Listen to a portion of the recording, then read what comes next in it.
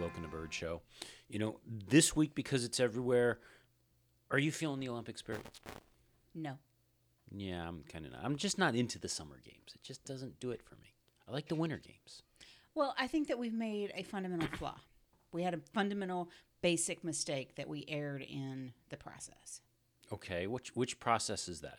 We failed to watch the opening ceremonies. Well, true. And this is the first time in any Olympic year that we have failed to watch the opening ceremonies. Well, if we really wanted, though, we could. And we have learned that much like a lot of sports coverage we seem to get lately, that probably the best coverage, the coverage that would have worked best for us might have been the BBC's coverage. And we could have downloaded, but I didn't. So, because as you recall, was it? Yeah, it was. It was the London coverage. We were in Niagara Falls for, and we watched it that way. Is that the way we did that? Yeah, we watched actually both ceremonies from the BBC off of BBC iPlayer because there was no commercials, and as we found, there was a whole lot less stupid commentary. Well, that was definitely important. But I think that one of the things that have made me less engaged in this year's games is the fact that we didn't make a point to watch the opening ceremonies, which is truly the first time in almost 20 years that we have not watched the opening ceremonies. And I think that sets the stage. It really sets the stage for what's going on. And then, quite frankly, we haven't watched a lot of what's going on. Just from either being busy or watching something else or being in a binge-watching mode of something else. Well, we were still all over Arrow, so that was what it was. Well, yeah, but we now have to figure out how we're going to get 2 seasons of Arrow that we haven't seen yet. Yeah. So let's talk about Formula One, and then here's what we're going to do this week. We don't have a lot of Formula One stuff going on because the truth is right now, for as much as for the teams, this is a much needed and very welcome break. For Formula One fans, this is the mid-season doldrums. It truly is. I mean, we're at summer break, and I get the need for especially the teams to get a couple of weeks off where they can completely disengage and not have to worry about everything, especially in the season that is this long. To get that time off, but still, as a fan, this kind of sucks. Well, you think it sucks as a fan. Try to be a reporter for F1. Have you seen the number of articles that we would qualify as you got paid to write that? There's a whole lot of them, or worse, the sites that they're not officially reporters, but they just randomly come up with stupid things to post because there's nothing else to put up there. Right. But there was a little bit of news this week. There was news. Yes. First off, we got word as to what's happening with Rio Harianto's seat. Yes. I don't think it's a huge, as much as his management wanted us to think otherwise. I don't think it was a huge surprise that Rio actually ended up not managing to secure the remaining amount of funding needed to retain his seat. And as a result, he has been told that his services as a primary driver will not be required. Okay. But what's interesting, he hasn't been fully released by the team. No, he picked up being their reserve driver. He's their reserve driver, which means Manor now has 2 reserve drivers because Manor has also come out and said that Alexander Rossi is also still a reserve driver for them this season. But keep in mind, as we pointed out last week, Alexander Rossi's dance card's a little full till October. It is. Now, I believe the number that came out of how much he fell short was $7 million. I believe it was about that. Mm-hmm. It was about half of what he needed to make it through the season. But amazingly, just the right amount to become a reserve driver. I don't know. I'm not sure. It may have been that he came forward with some money, and they decided they didn't want to completely let him go. But I can't imagine how they're going to use 2 reserve drivers. Well, I don't think they're actually using Alexander Rossi right now. Not to a whole lot. So taking his place will be Esteban Ocon, who this is going to be some really good, assuming he is good with car feedback, and we don't know. Mm-hmm. But assuming he is really good with car feedback, this is an incredible opportunity for him because he's driven the Renault cars. Right. He is in the Mercedes program on loan to Renault and technically Renault's reserve driver. But he's participated in the young driver tests for Renault and also for Mercedes, for the Works team. Right. So he's got the experience of now, he's about to have the experience in 3 different Formula One chassis and 2 different engines, one of which is the top of the field. Right. Talk about some good comparison and contrast. If he's good on car feedback, we don't know. Well, that should be very interesting. And I kind of wonder, and this is total speculation, and it's something I just have to kind of think through. You got to kind of wonder what the non-compete information is. I mean, it would seem to me that no team would necessarily want to have a driver that has driven for them, that knows their secret sauce or some portion of their secret sauce, to ever then be able to drive for somebody else. Well, And bring that secret sauce over. The provisions are a little, I mean, for the technical folks, typically that clause is you've got to be on gardening leave, essentially, is what they call it, for a set period of time. So because at that point, the modifications and the changes have happened, and because there is some level of general knowledge and expertise that you still need to work in the industry. Right. But I think for the drivers, since from a technical perspective, the teams probably get more from the a better understanding of the technical workings of the car from pictures than they do from what the driver can do, because the driver isn't putting together the machine. But what the driver probably can do and can provide is, in low-speed corners, they tend to fishtail a little bit, and, they're more prone to understeer in this kind of a setup than in that. That kind of information they can provide, and I don't know how you stop that. I don't think you can stop that. Yeah, it's just an interesting thought in terms of you've got a driver that within one season has driven for, ultimately is going to drive for 3 separate teams. Yeah. And that comes with some interesting cross-team competitive knowledge. Mm-hmm. So I think that'll be fairly interesting to watch what happens to his career. And where does Ocon actually ultimately go? That's, I think, the real question. I suspect that it most likely, given the way given driver lineups being what they are, he's probably going to go to Renault. Or if somebody ends up being the next Renault junior team. But that's my suspicion, is that's where he's going to be headed. So then that leaves the question of, well, what of Alexander Rossi? Your friend Alexander Rossi. He is my bud. Yeah, he is. You guys go way back. Yeah. At least about 3 weeks.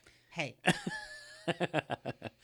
Well, word has come out from the Rossi camp that he is having discussions about a full-time 2017 deal, not just with Manor, but possibly with another Formula One team. Although Andretti, who he currently drives for in IndyCar, has an interest in him as well. I can't imagine why Andretti would have an interest in him, seeing as though he was a rookie who won the Indianapolis 500. Yeah, and he says that there's also other options in IndyCar that he cannot elaborate on at this time. What he will say is that everyone at Andretti is aligned and working in good faith to extend our deal for several years. There is a sense of loyalty to Michael Andretti, his team, and Honda. As a driver, there are some really good opportunities here, and the competition is fantastic. Well, also keep in mind, not only did he just win the 500, but he's also in line and probably the guaranteed Rookie of the Year. Yes. And so, of course, he's going to have lots of opportunity in IndyCar. I'm sure that he is gaining popularity because he's kind of started out of the gate with this giant boom. Yeah. I mean, that's huge. I mean, you get your name right on the map there. Yeah. And quite frankly, he also has a superb logo on his T-shirt. I'm just saying. that I think is a big boon to his career.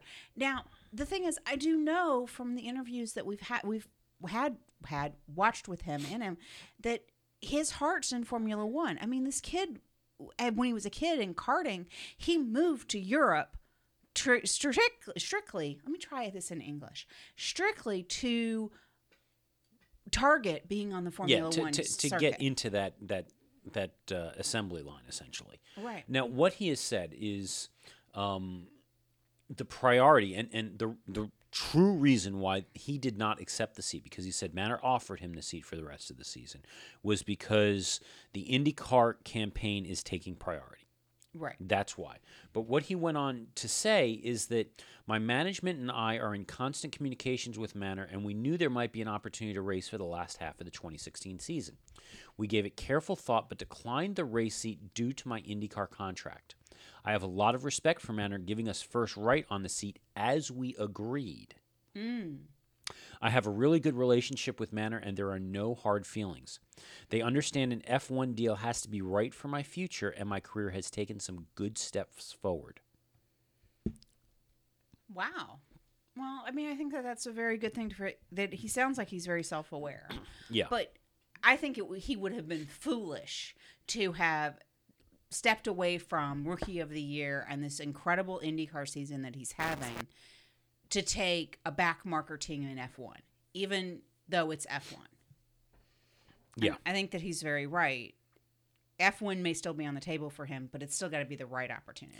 Well, there's also the question of if he grabs Rookie of the Year and he successfully pulls that off, and it certainly looks like he will, what kind of impact does that have on his prospects, whether to remain in IndyCar, where he's got some success, or to move back into Formula One, where he now has behind him not only Rookie of the Year in IndyCar, but also Indy 500 winner, and hey, I'm the first Indy 500 winner in how many years who is campaigning in Formula One.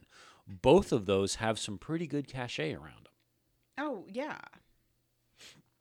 And it's not like one of the other people that did transition successfully between Formula One and IndyCar doesn't also have a piece of that. I mean, that's Mario Andretti. Yeah, and Mario may have been the last time that there was about. I don't know I don't know enough about Mario's career, kind of deliberately, but I don't know enough about Mario's career to know how that has happened. Now, there was the time when Indianapolis was a regular stop, and the Indy 500 was a regular stop for Formula One teams, even if it was not necessarily part of the Formula One championship. Right. So, I think more to come. I think Alexandra Rossi I would put under the category of someone to watch. Yeah.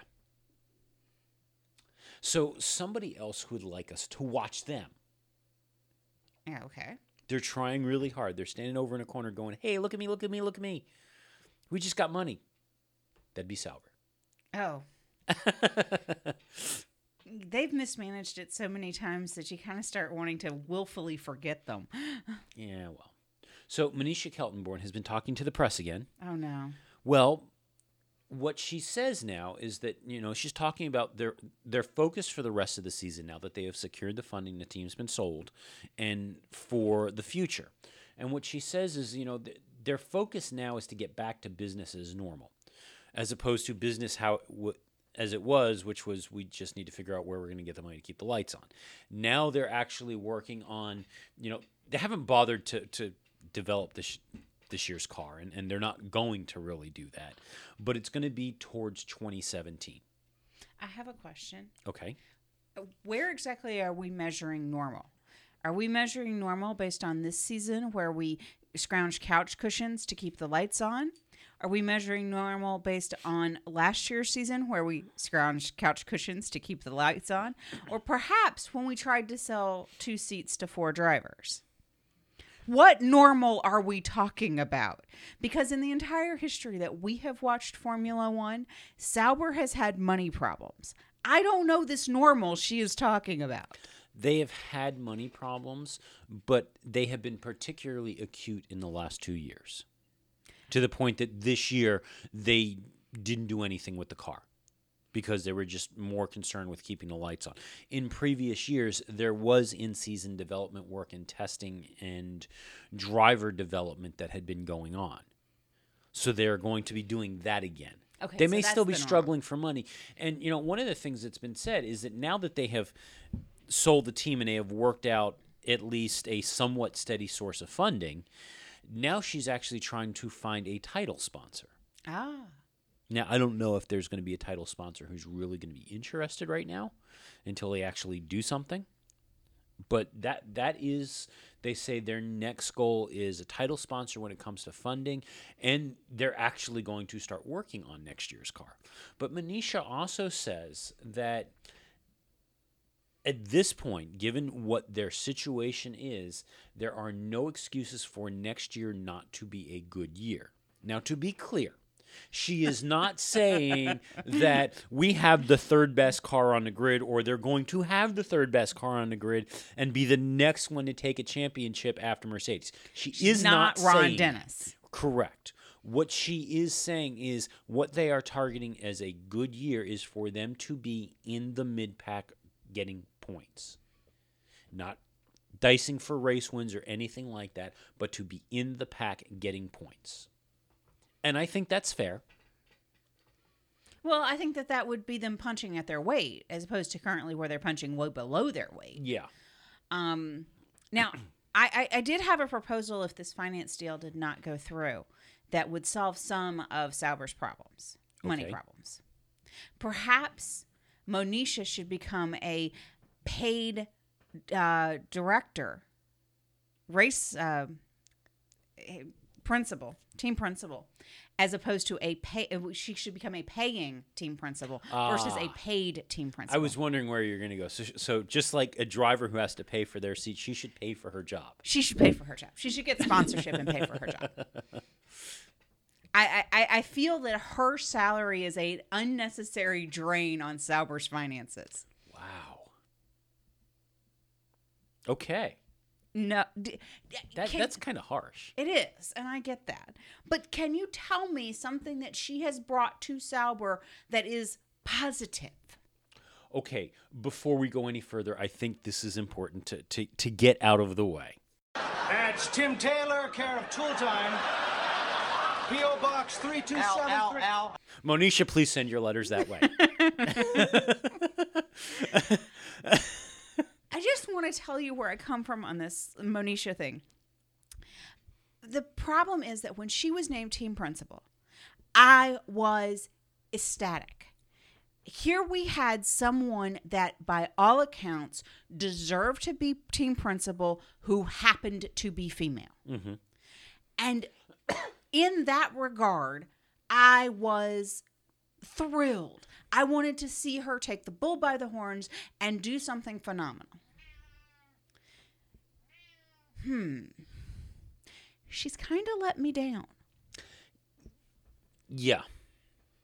But what we don't know, truly, is we don't know what their behind-the-scenes operation. Yes, she seems to be rather adept at finding the imaginary Russian bajillionaire. Mm-hmm. She's done that multiple. And in a way, it kind of surprises me that this deal was announced with Longbow to finance them and not a Nigerian prince.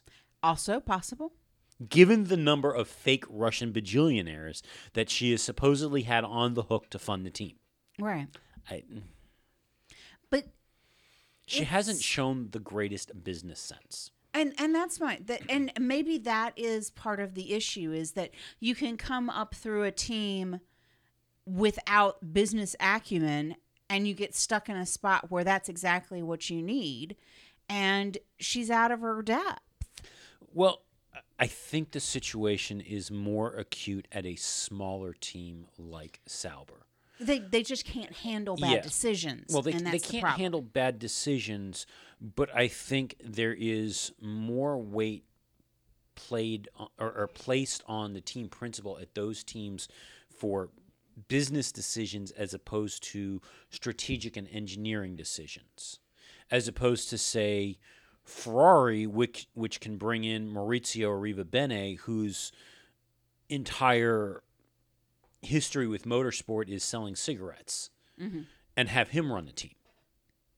Now, granted, we're seeing where that, a year down the road where that leads you, but still, I think the team can better absorb somebody who does not have a strong motorsports background because they're such a bigger team with a larger support infrastructure and all the other pieces that can better advise direction. Well, I think that we are hitting all around a truly universal ultimate business question. Mm-hmm. Are you, at the top tiers, are you a leader of people, or do you need to understand and know the product that you are selling or dealing with? Because think it through. The theory being, if you are a motivator of people, it doesn't matter if you're selling Pepsi or Macintoshes. You can still grow a company because you have to trust the people that are under you that know what they're doing better. But if you are in the weeds and know your product really well, you may or may not have the bandwidth necessarily to know to be able to lead the company. Well, I think it may be also along the lines of what may make sense for a Formula One team from at a technical level may not make sense at a marketing and business level. Knowing how to make the decisions and how to prioritize. Which would beg the need that Formula One teams would need one of each of those. You need somebody to run the business of your team and someone to run the tech strategy portion, which ought to be the team principal running tech and strategy. But it looks like Monisha is equally involved in the business of the team. Well, by comparison, though, what we are seeing at several teams is that team principal position is either going away or is a bit different in how it works. You've got your technical director who is handling the technical part, and then you have your principal, or in the case of, say, McLaren, your sporting director, who is handling the business and marketing piece. Right. But I think that people are starting to recognize the need to divide the position. Mm-hmm. That, yes, it is good to have a face of the team, a Christian Horner, a Toto Wolf, a Frank Williams. And when Frank can't be there, his deputy, a Claire.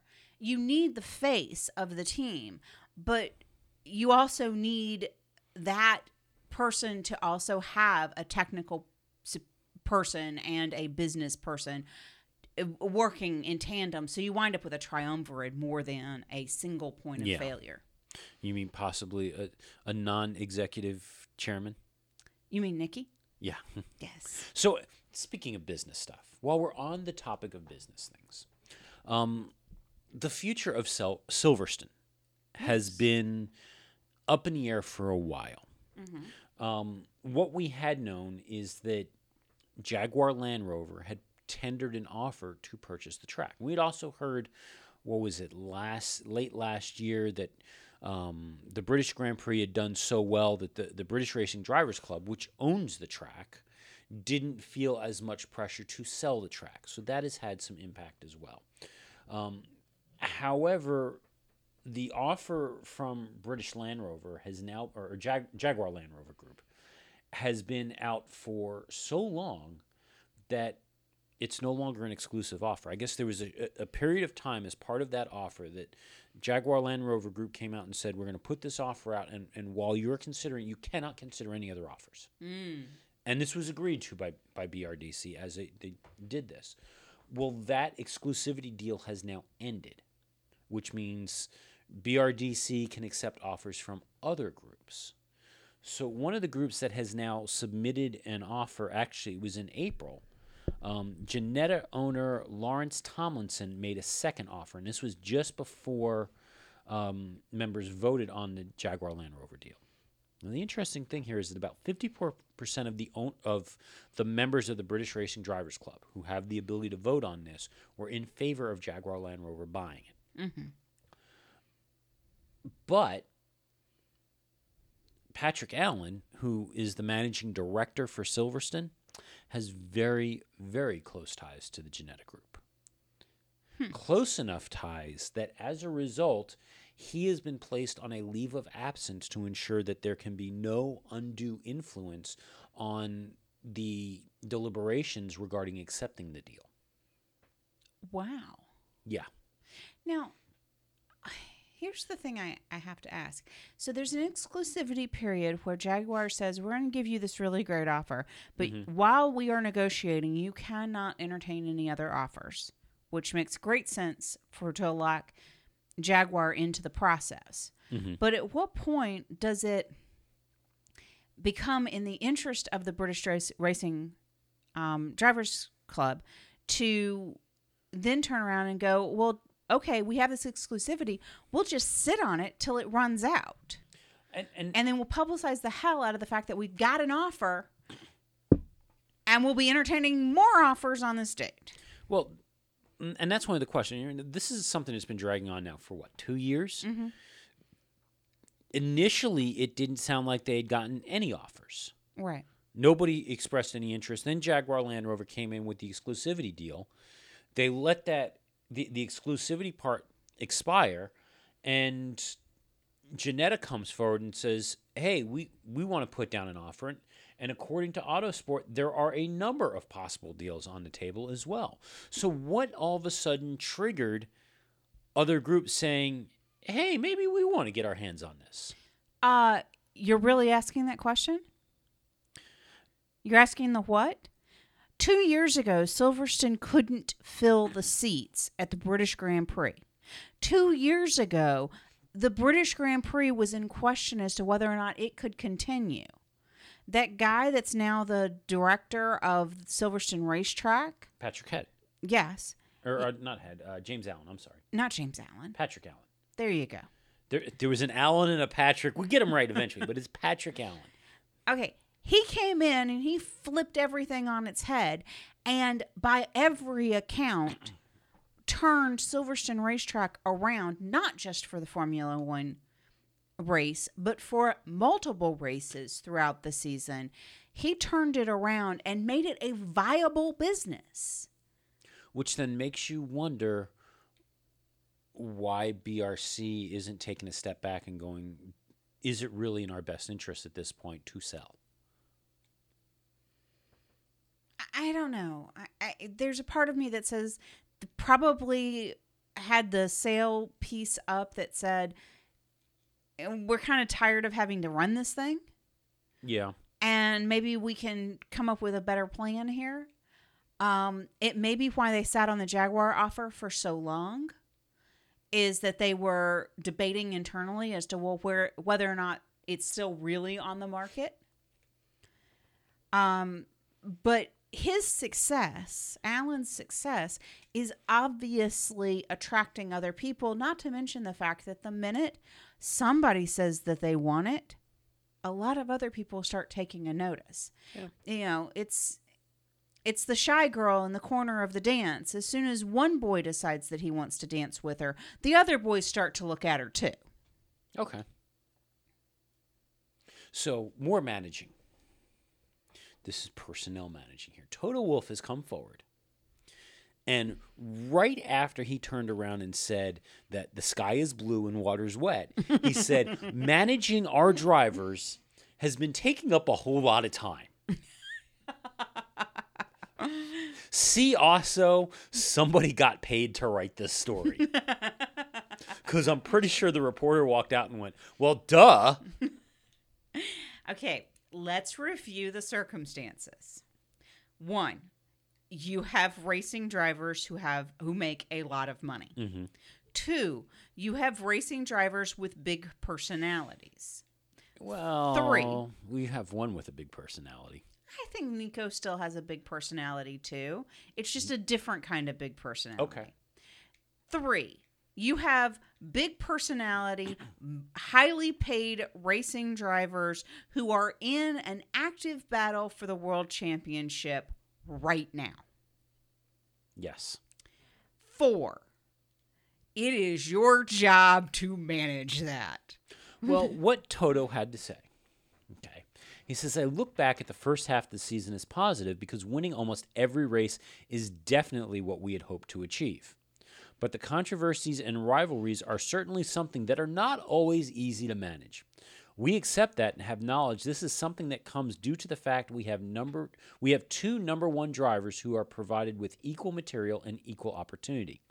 But it consumes a lot of our time, and that could have an effect long term. On a positive note, as long as it doesn't happen every race weekend, it has provided some of the narrative for this year's championship. My feelings, though, are clear. I'd rather avoid it and some of the headlines and rather just win the races. But I guess we are in the entertainment industry. Well, he can complain about it all day long. His sponsors have to be appreciating it. Because here's the thing. We watched it happen last year towards the end of the season. As the Drivers' Championship starts to get locked up, the TV crews don't focus on the front cars as much. Yeah. Oh, if there's not a battle going on for 1 and 2, they start panning down the field to find somebody to put the camera on the car. So while there may not be on-track notice by the camera crew, by continuing the rivalry, by continuing these big personalities, it's getting people to write the stories that get the sponsors on the page and people still looking. Yeah. So you can't complain too loudly. Yes, I'm sure Toto, for his personal life, would really like it if his two drivers were besties and they were like, no, you can go first. No, you go first. No, you go first. It will be fine. And trade off 1-2 throughout the season. How great of a season would that be? No, it would suck. Lewis wins the first one. Nico wins the second one. Lewis wins the third one. All odd-numbered races go to you. All even-numbered races go to you. And everybody locks arms and walks off into the sunset. That would suck. Okay, so let's move on. Moving on. And actually, we're going to go back a little bit. Back to our earlier discussion about the Olympics and all. So think about this, okay? What are the Olympics supposed to be? Actually, before we even get to that, picture in your mind right now the Olympic theme playing. I say picture in your mind because, well, the IOC being the IOC, they won't let us play the Olympic theme because we're not an official partner. So instead, I'll play this instead.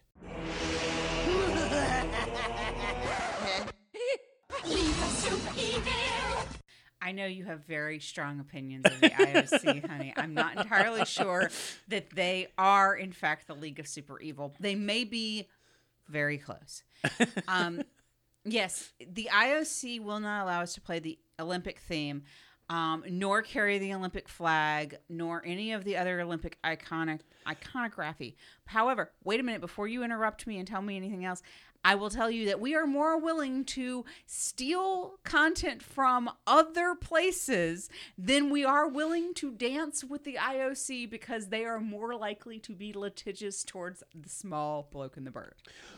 Not only can you not display a flag or play the IOC's music, the IOC came out before the Olympics, and everyone appears to be completely blowing them off. But the IOC came out and said that you can't even use their hashtags in social media. That is like against everything there is about social media. Totally doing it wrong. Yeah, that is like 101 how to screw up social media. You want your hashtags to go viral. That means you want people to use them. That is the definition of that. Okay, that was not very bright. My personal favorite of the League of Super Evilness of the IOC is if you are sponsored by a company that is not also sponsoring the Olympics, you have to cover their logo while you compete. Yeah. But they sponsored you to get you to the Olympics, but you have to pretend that you were unsponsored because they didn't then pay the bribe money to the IOC. Yeah. Just marinate in that for a while. We need to tie this to Formula One. And I'm going to, and I actually, there was an article earlier this week. It was a really good article, although I think his points are a bit off, over on Autosport about, how Formula One could be an Olympic sport. Okay. So first thought, you're thinking, but it's a motorsport. And why motorsport? What, how does that make you an Olympic anything? A couple of things to think about, though. What?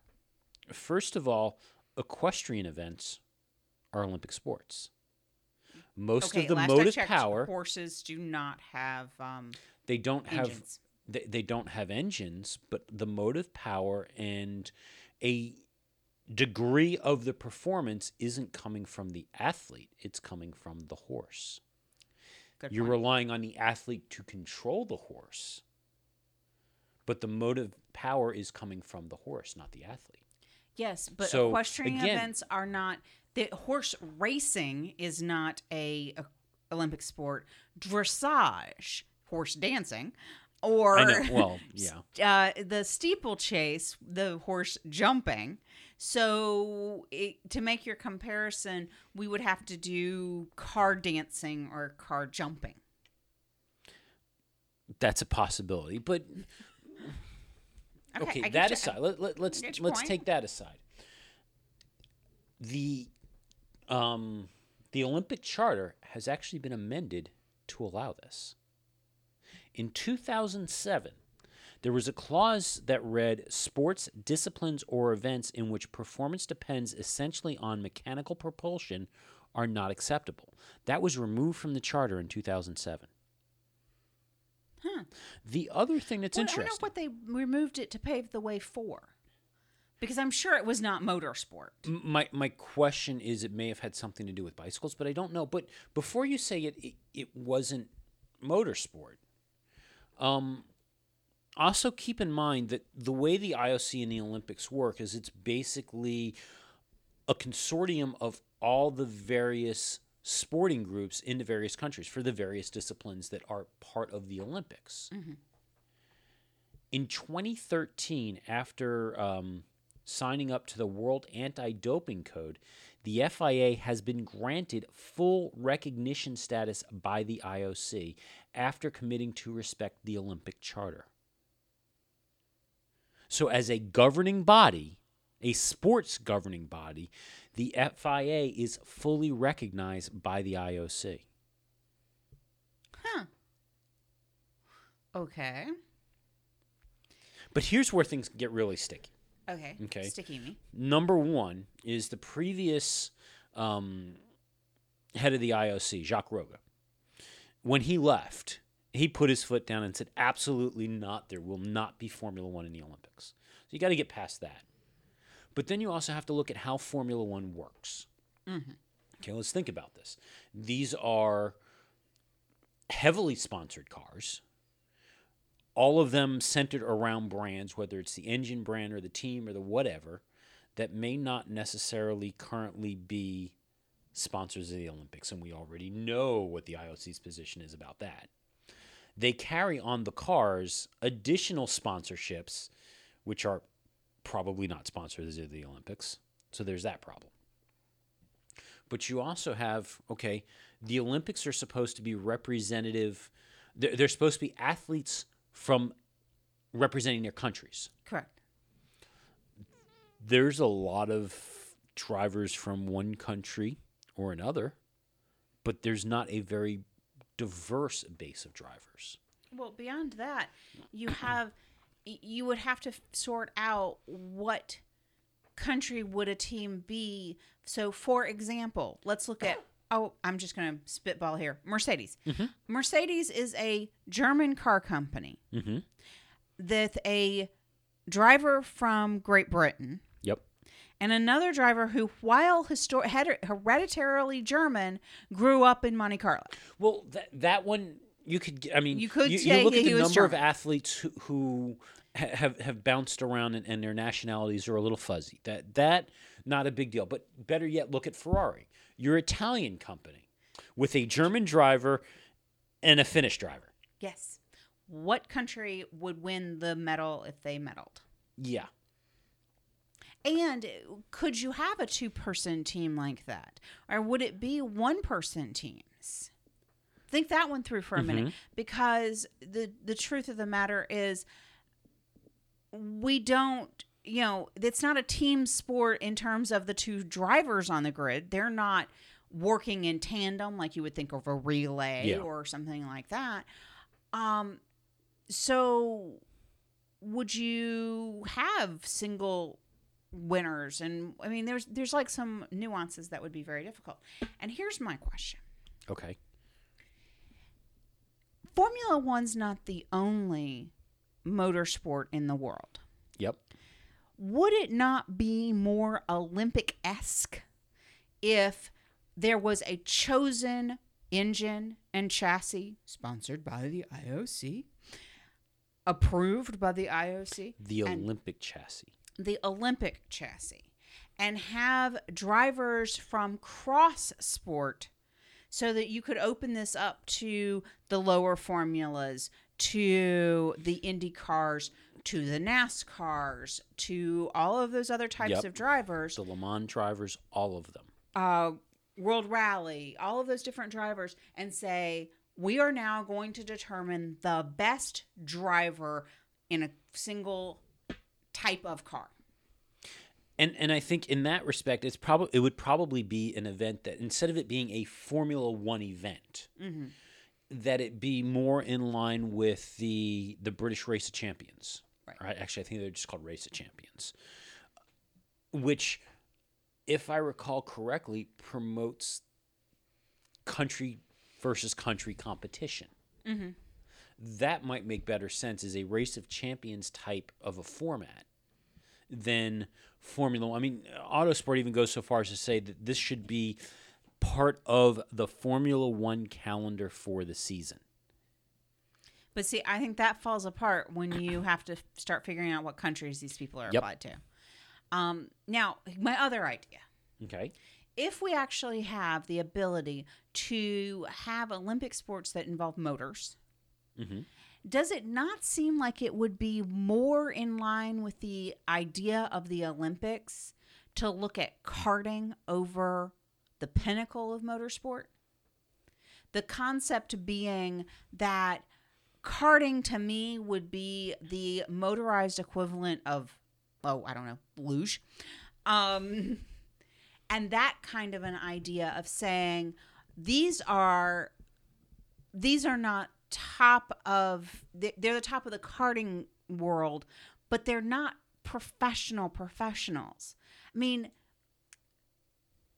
Nico Rosberg and Lewis Hamilton make bazillions of dollars.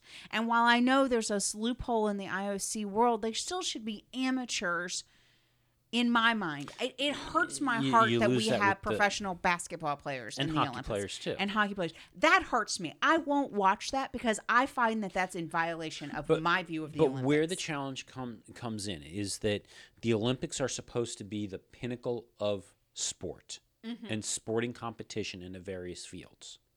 So truly the way you make that work is, yes, you have to have Formula One. Since Formula One claims to be the pinnacle of autosport, you can't turn around and say, we're going to go to the kart level. But what you should be able to say is anybody who is capable of competing at that level. And I don't even want to say the super license is the best way to make that determination. But if you are capable of competing at that level and you do that through time trials and whatever, to say that these are for whatever format you want to call it, that level of autosport, that's fine. Whether you're a Formula One driver, GP2, Indy Lights, whatever, doesn't matter.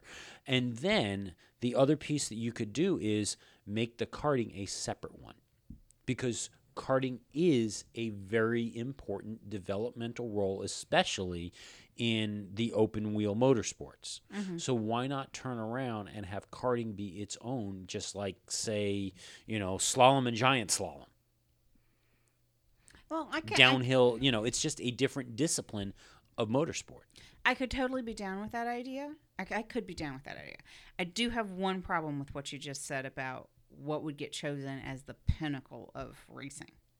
Because while Formula One is very, very quick to tell you that they are the pinnacle of motorsport, I have a sneaking feeling that there are other motorsport disciplines that might take umbrage with it. I agree 100%. So you're going to wind up with somebody that I don't even know that's racing in NASCAR saying, well, we're the pinnacle of motorsport. And that's why... But they don't have a clue how to drive the Formula One car. And that's why I say you come up with the Olympic format car that you have to qualify in, regardless of whether you're racing in BTC or you're racing in NASCAR or whatever, sprint cars or champ car, whatever.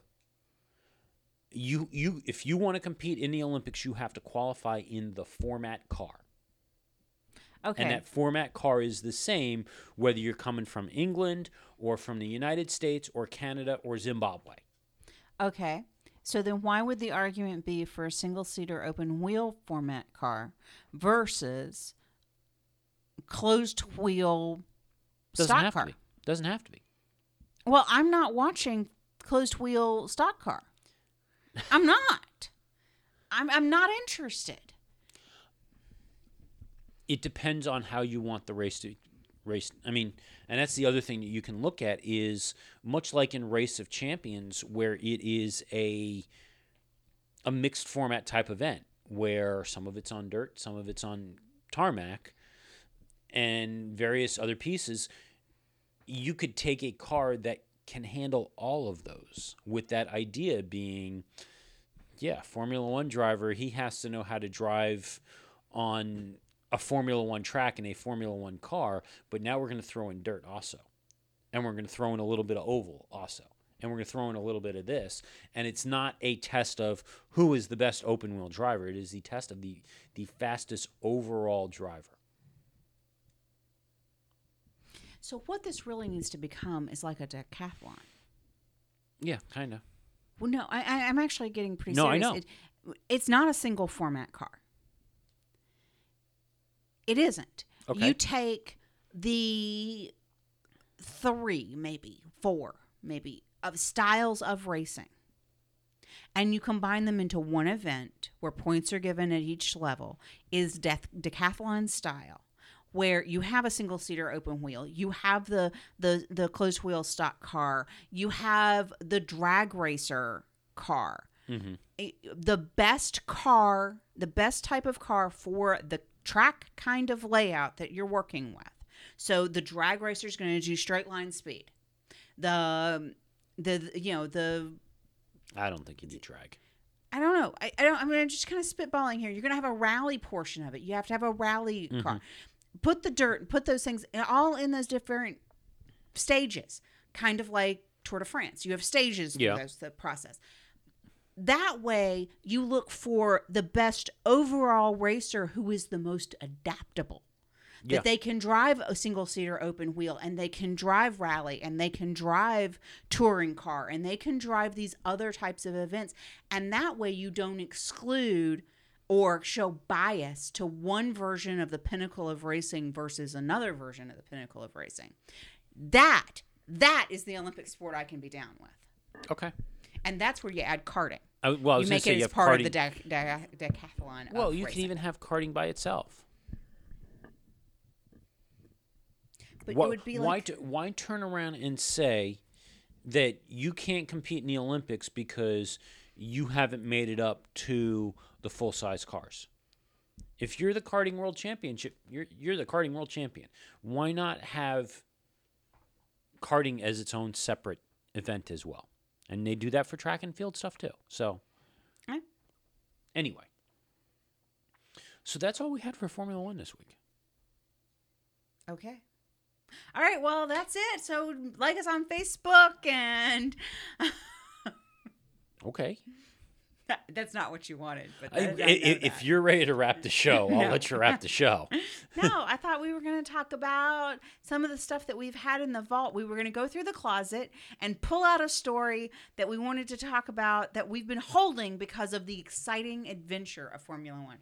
Well, the exciting adventure of the year we did, as you recall, about a month back, 2 months back. 2 months back. Yeah, it's been 2 months now. We were gone for 2 weeks while we went on vacation. Yes. So we want to talk about that a little bit. So if you only care about the motorsports piece, you can stop now. Hey, thanks for visiting. We'll talk to you next week. You wanna Like hear us about on some of the other stuff? Facebook. Yeah, there you go. Leave us a comment. We love to hear from you. See ya. Yeah. For everybody that's left, Hi. we headed out on the Celebrity Solstice, our second trip on the Solstice. First time in about 5 years that we've been on board? Something like that. Second trip on the Celebrity Solstice from Seattle, 7 nights up to Alaska, stopping in Ketchikan, Juneau, Skagway, Yes. and Victoria, British Columbia, which I don't think that really counted that stop. It Not that did we don't not. like Victoria. We actually like Victoria a lot, but the cruise lines are playing with that stop. So we'll get to that. But spent some time in Seattle. We picked up the Seattle City Pass. Definitely a really good value. Yes. If you haven't looked up what the City Pass does, it includes the aquarium, a harbor cruise, 2 tickets to the Space Needle, which, by the way, are kind of pricey. AM, PM for the Space Needle, so you get a day and night view of the Yeah, the top. you can be up there for sunset. Yep. Which is the perfect time. It also, you can choose to go to the Chihuly Garden, Yeah, which is next door to Space Needle. right? Pacific Science Center, I believe, was also had an admission if you wanted to do that. Yeah, there were a couple that were choices, and the Experience Music Project, which is also a pricey admission. Yes. But if you want to do that and you happen to be a science fiction geek, particularly of Star Trek ilk, that is an additional fee, but it was $2 a person, $5 a person. Well, right Something like now they're doing the Star. They rotate that space out. Oh. So right now it's Star Trek. There was Battlestar Galactica at one point. They do rotate what sci-fi feature is in there. So right now it is a Star Trek exhibit. So go now, because that was really cool. I'm impressed since you're not into Star Trek. Well, I was into 1.5 versions of Star Trek. There have been 9 billion of them. I liked 1.5 of them. So we won't get too much into as much as we love Seattle. It is one of our favorite cities to visit. We won't get too much into that. We do want to talk about the cruise, though. Now, this is the first time that we got to cruise. We'll put on the old cruise planner hat because we have previously cruised out of Seattle. We sailed through the temporary location down in the port of Seattle. That's gone. We have come through the purpose-built cruise terminal right in downtown over by the ferry pier, which they're not bringing cruise ships into anymore. No. And now the new cruise terminal, purpose-built cruise terminal, down at Pier 90-something. I want to say it's 91, 92, but I could be wrong. It's in the 90s. The facility is nice. It's in an awful, awful location. Hard to get to. Traffic is atrocious, especially if there are 2 ships in there. They're able to clear everything through, but it's a bad spot. It's the driving up and then trying to get out. Once you can get out of your car, it's actually pretty simple. But it's the getting from the main road over to the cruise terminal that was ick. It backs up all the roads around, not just the cruise terminal. It backs up the main Route 99, which is the main thoroughfare through.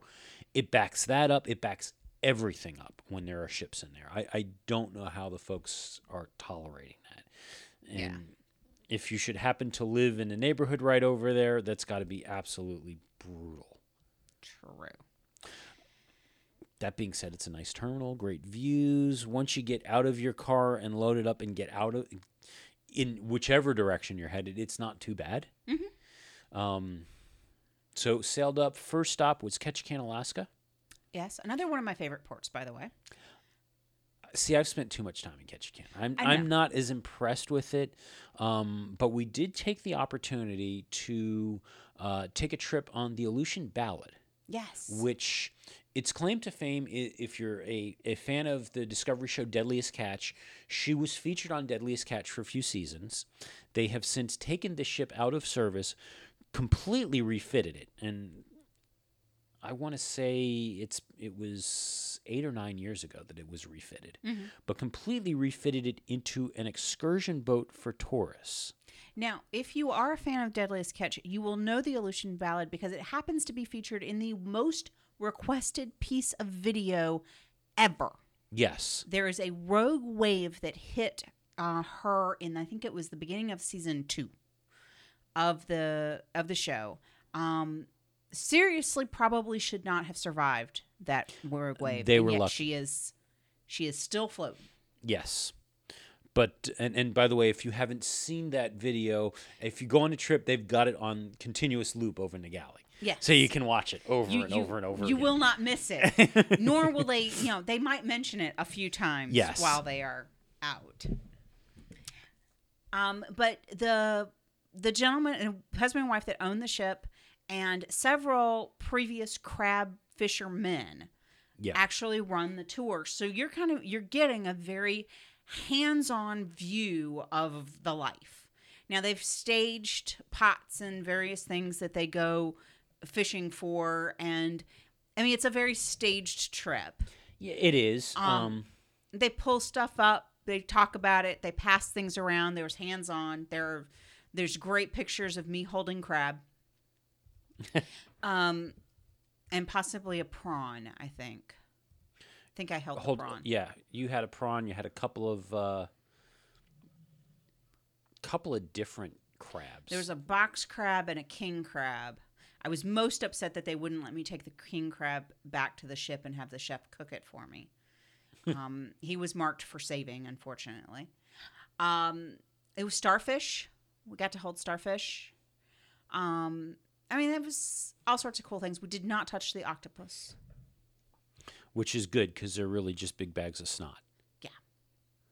But that wasn't what was really cool about that trip. What was really interesting is they've got a deal with a local Indian reservation.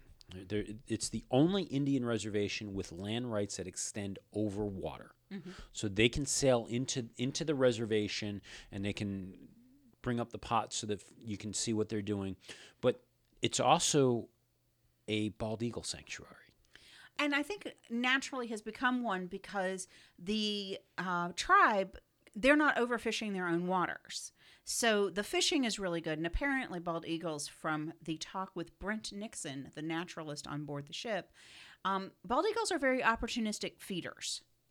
And so I don't believe this is a declared sanctuary as much as it is a really great feeding ground, and so thus a breeding ground, so thus lots of bald eagles. So what the Aleutian Ballad does is they go out and they chum some herring in the water. Some herring. They throw some herring in the water, and all of a sudden about 50 bald eagles come dive bombing the ship. Every single direction, it is absolutely spectacular. In fact, it is so spectacular and so overwhelming. They say that if you do not get a picture of a bald eagle, you should turn in your camera and never take another picture again because you are obviously unworthy. I think I counted 300 pictures that I took by myself of bald eagles in flight or on their nest. Or in trees, but mostly in flight. I think you were double that at least. Easily before I just put it down and said, enough. And that, I think, was the really... I think that was the part I never thought would ever happen, was that I would have seen so many bald eagles that I would get to the point of going... oh, look, a bald eagle. Woo! Yeah. Woo! All right, I'm going to go sit down again because they're just going to fly back over again. But it was overwhelmingly cool. Yeah, very good trip. We strongly recommend, if you find yourself in Ketchikan, to head out on the Aleutian Ballad. The crew's fantastic. Very, very interested in sharing everything that they can and making sure that the folks on board are nice and comfortable. This is not the dirty crab boat anymore. This is stadium-style seating and we know it's cold out, so we've got heaters over the seats, and we've got stadium jackets so you can stay warm and bundle up with those as well, and hot chocolate, and And good hot chocolate. Yeah. They also have a gift shop with all sorts of things that have their logo on them, which was nice. It was a nice little binny. But you go into their galley, you get some hot chocolate or some coffee, wear the giant coat. You stay pretty warm because it was kind of chilly. We were there. It was chilly. It was.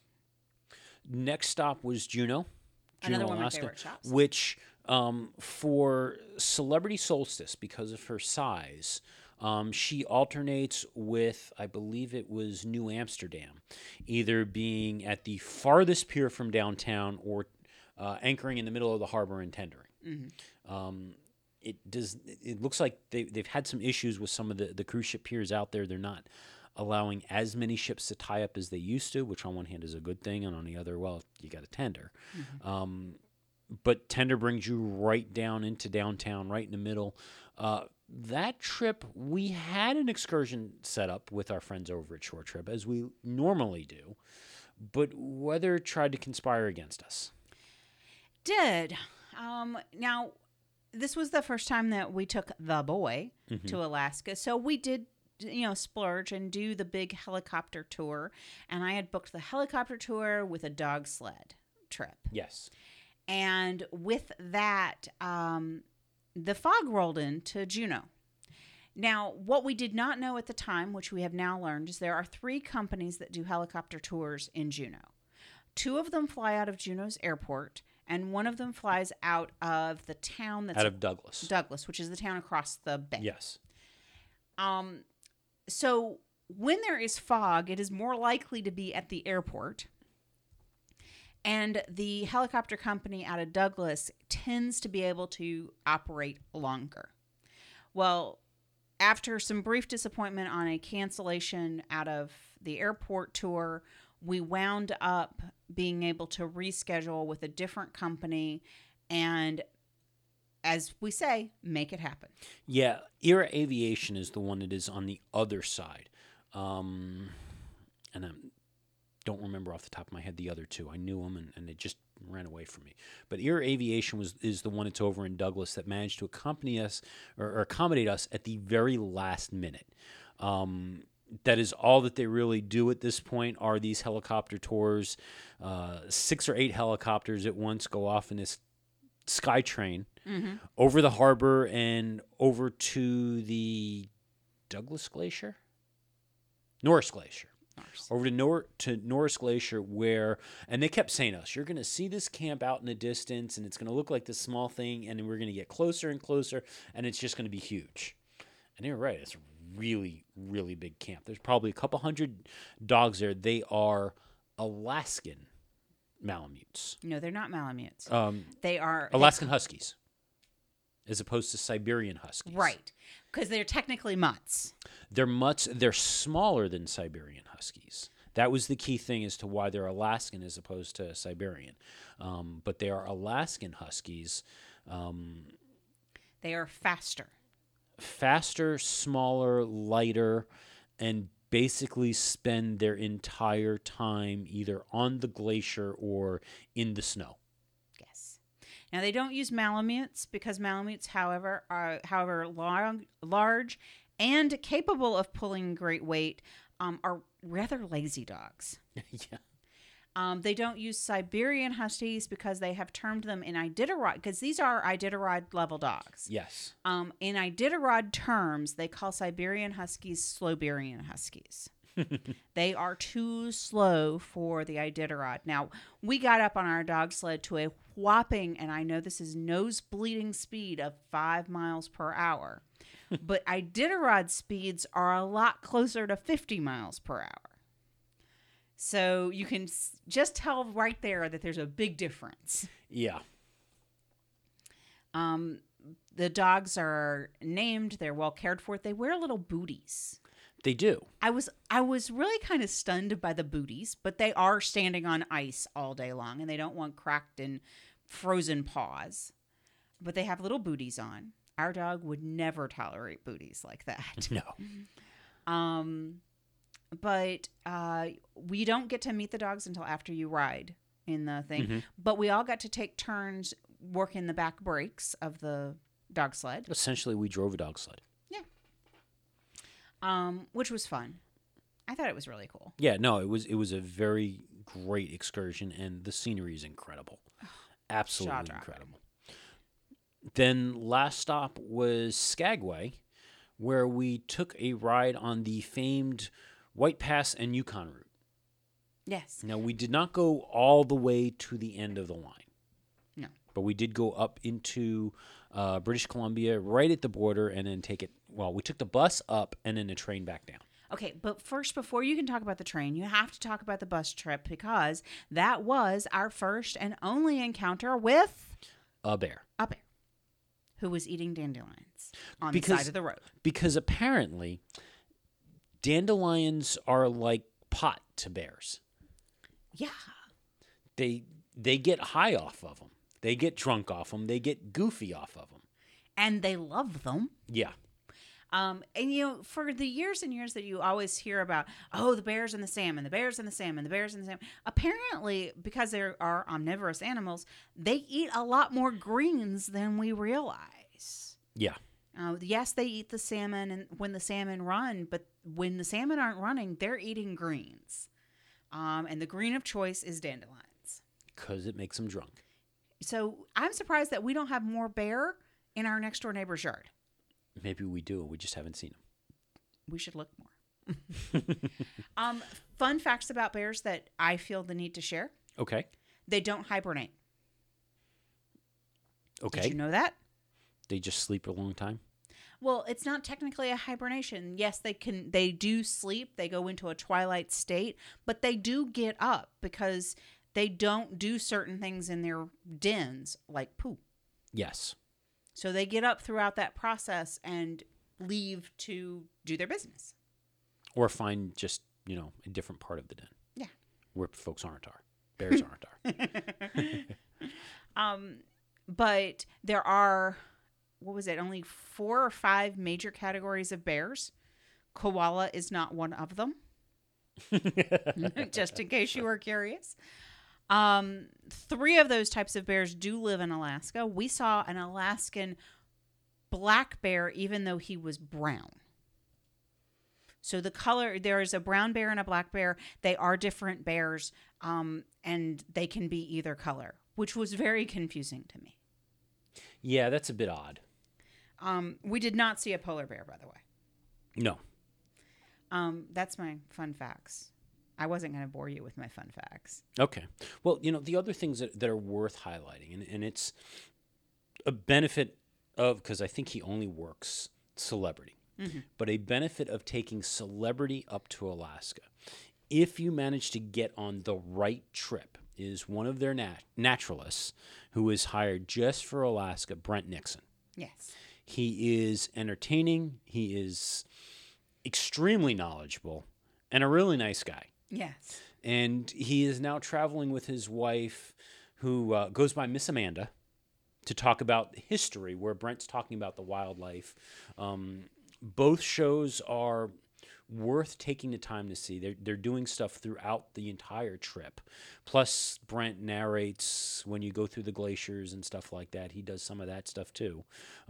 He doesn't talk about his kayak journal as much. No, he's much more, he's a different guy than he was the first time we met Brent in 2008. Yeah. But he definitely, he's done a lot of kayaking around the shores of Alaska. He works with National Geographic. He works with a lot of the different scientific research firms. Yeah. He did talks on bears, eagles, whales, Alaska in general. There was another one he did that I forgot. He did multiples of them, and then There was one on killer whales, which or orcas, as opposed to his one on the rest of the whales. Right, orcas were separate. And then Miss Amanda Fairchild, who is an accomplished musician, historian, storyteller. She would do things on the various towns that we would go to. So she did a Ketchikan, Juneau, a Skagway talk. And then she did another one on the Yukon, I believe. Yeah, I think so. Her thing about Skagway was fascinating because Skagway is such a gateway to the gold rush. And so she spent a lot of time talking about the Chilkoot Trail, where people they could get as far by boat to Skagway, but then they had to take everything by hand up this trail another 30 days. I mean, just to get into the Yukon. Which included up basically a stairway that for a while was just a solid pack of people. That if you got out, you weren't getting back into this line to climb up the mountain. Once you got up to the top, there was a giant lake that you had to build your own boat to get across. Right. To then get over into Canada, where you had to prove that you had all the supplies you needed to survive. Because you had to carry 1,000 pounds, which was a year's worth of supplies per person in your group. And that was to get entry into the Yukon. And the heartbreaking piece of the whole story was that by the time the person did all of that, got all of that stuff there, they got all the way in the Yukon to find out that there was no gold left. Yeah. Only the people that found gold originally ever made any money on that gold rush. So the Yukon and White River Pass route, the railroad, follows the original Chilkoot Trail. Correct. And was built to haul all of these prospectors up into the Yukon so that they could go foraging for gold. But it was also completed after the gold was done. Yes. And after the rush had ended. Yes. But it is a narrow gauge railroad. Stunning views. Breathtaking views. Kind of happy in some regards that we didn't see the bridges we were going over until we had already gone over them. Some of the tallest trestle bridges that you will ever see. All hanging off the sides of mountains. Yes. But it was very, very beautiful. Downtown Skagway is actually kind of a cute little area. Yeah, it's an okay area. I mean, we are talking about a town of 800 people. The year-round residence is 800. It swells to a blisteringly metropolis of 2,500 in the summer of residents. But it is also one of the few Alaskan towns with a road connection to the U.S. Correct. So you can drive through Canada, but through Canada and into the continental United States. And that also ended up killing a lot of the rush trade once they completed that road. Because they didn't need all the shipping. They didn't need the rail line at that point because they could just drive in instead. So we left Skagway and went to Victoria, British Columbia. Now, we arrived in Victoria at about 5, 6 o'clock in the evening. On the last night of the cruise. And we left at 11 o'clock at night. You can do the math. We were there for a very short period of time. In a time frame that things weren't really open. Yeah. Now, you're asking yourself, why? Why did we not spend a day in Victoria? I'm still kind of asking myself that. I mean, I get the idea that the law says that they have to stop in Canada. But why not maximize that stop, especially given we're not talking about Ensenada, Mexico. There are things to do and things that you would want to see in Victoria. It's a nice town. It's a nice island. So why turn around and cut this stop the way they did, as opposed to if it was Ensenada, Mexico? Well, I can answer your question for you. You're just not going to like the answer. Money. It's port taxes in Yeah. Victoria are high.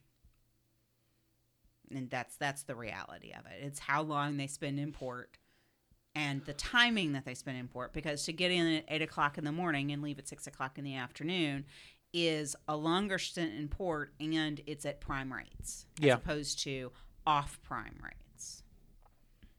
And then we came back to Seattle. And stayed right in downtown with a great view. And I'm guessing at this point that view is now gone because of the construction that's going on. But had a great view of the Space Needle. Spent the time watching sunset at the top of the Space Needle. Mm-hmm. Definitely, if you get the chance to do that, it's worth it. The weather was crystal clear for Seattle. Probably the best weather in Seattle I've ever seen. Yeah. I have on my screensaver at my office the picture I took of Mount Rainier. Wow, it just lost. Ooh, big one. Okay, for those of you in Seattle. That's Tim Taylor, care of Tool Time. P.O. Box 327. I have moments. I took a photo of Mount Rainier at sunset. The snow on the mountain is pink. Yep. Because of the sunset. And downtown Seattle with the lights coming on and this mountain floating in the background because it is so far away. And that is my screen. That is my background on my computer at my office. And people walk by my desk and go, "Where's that?"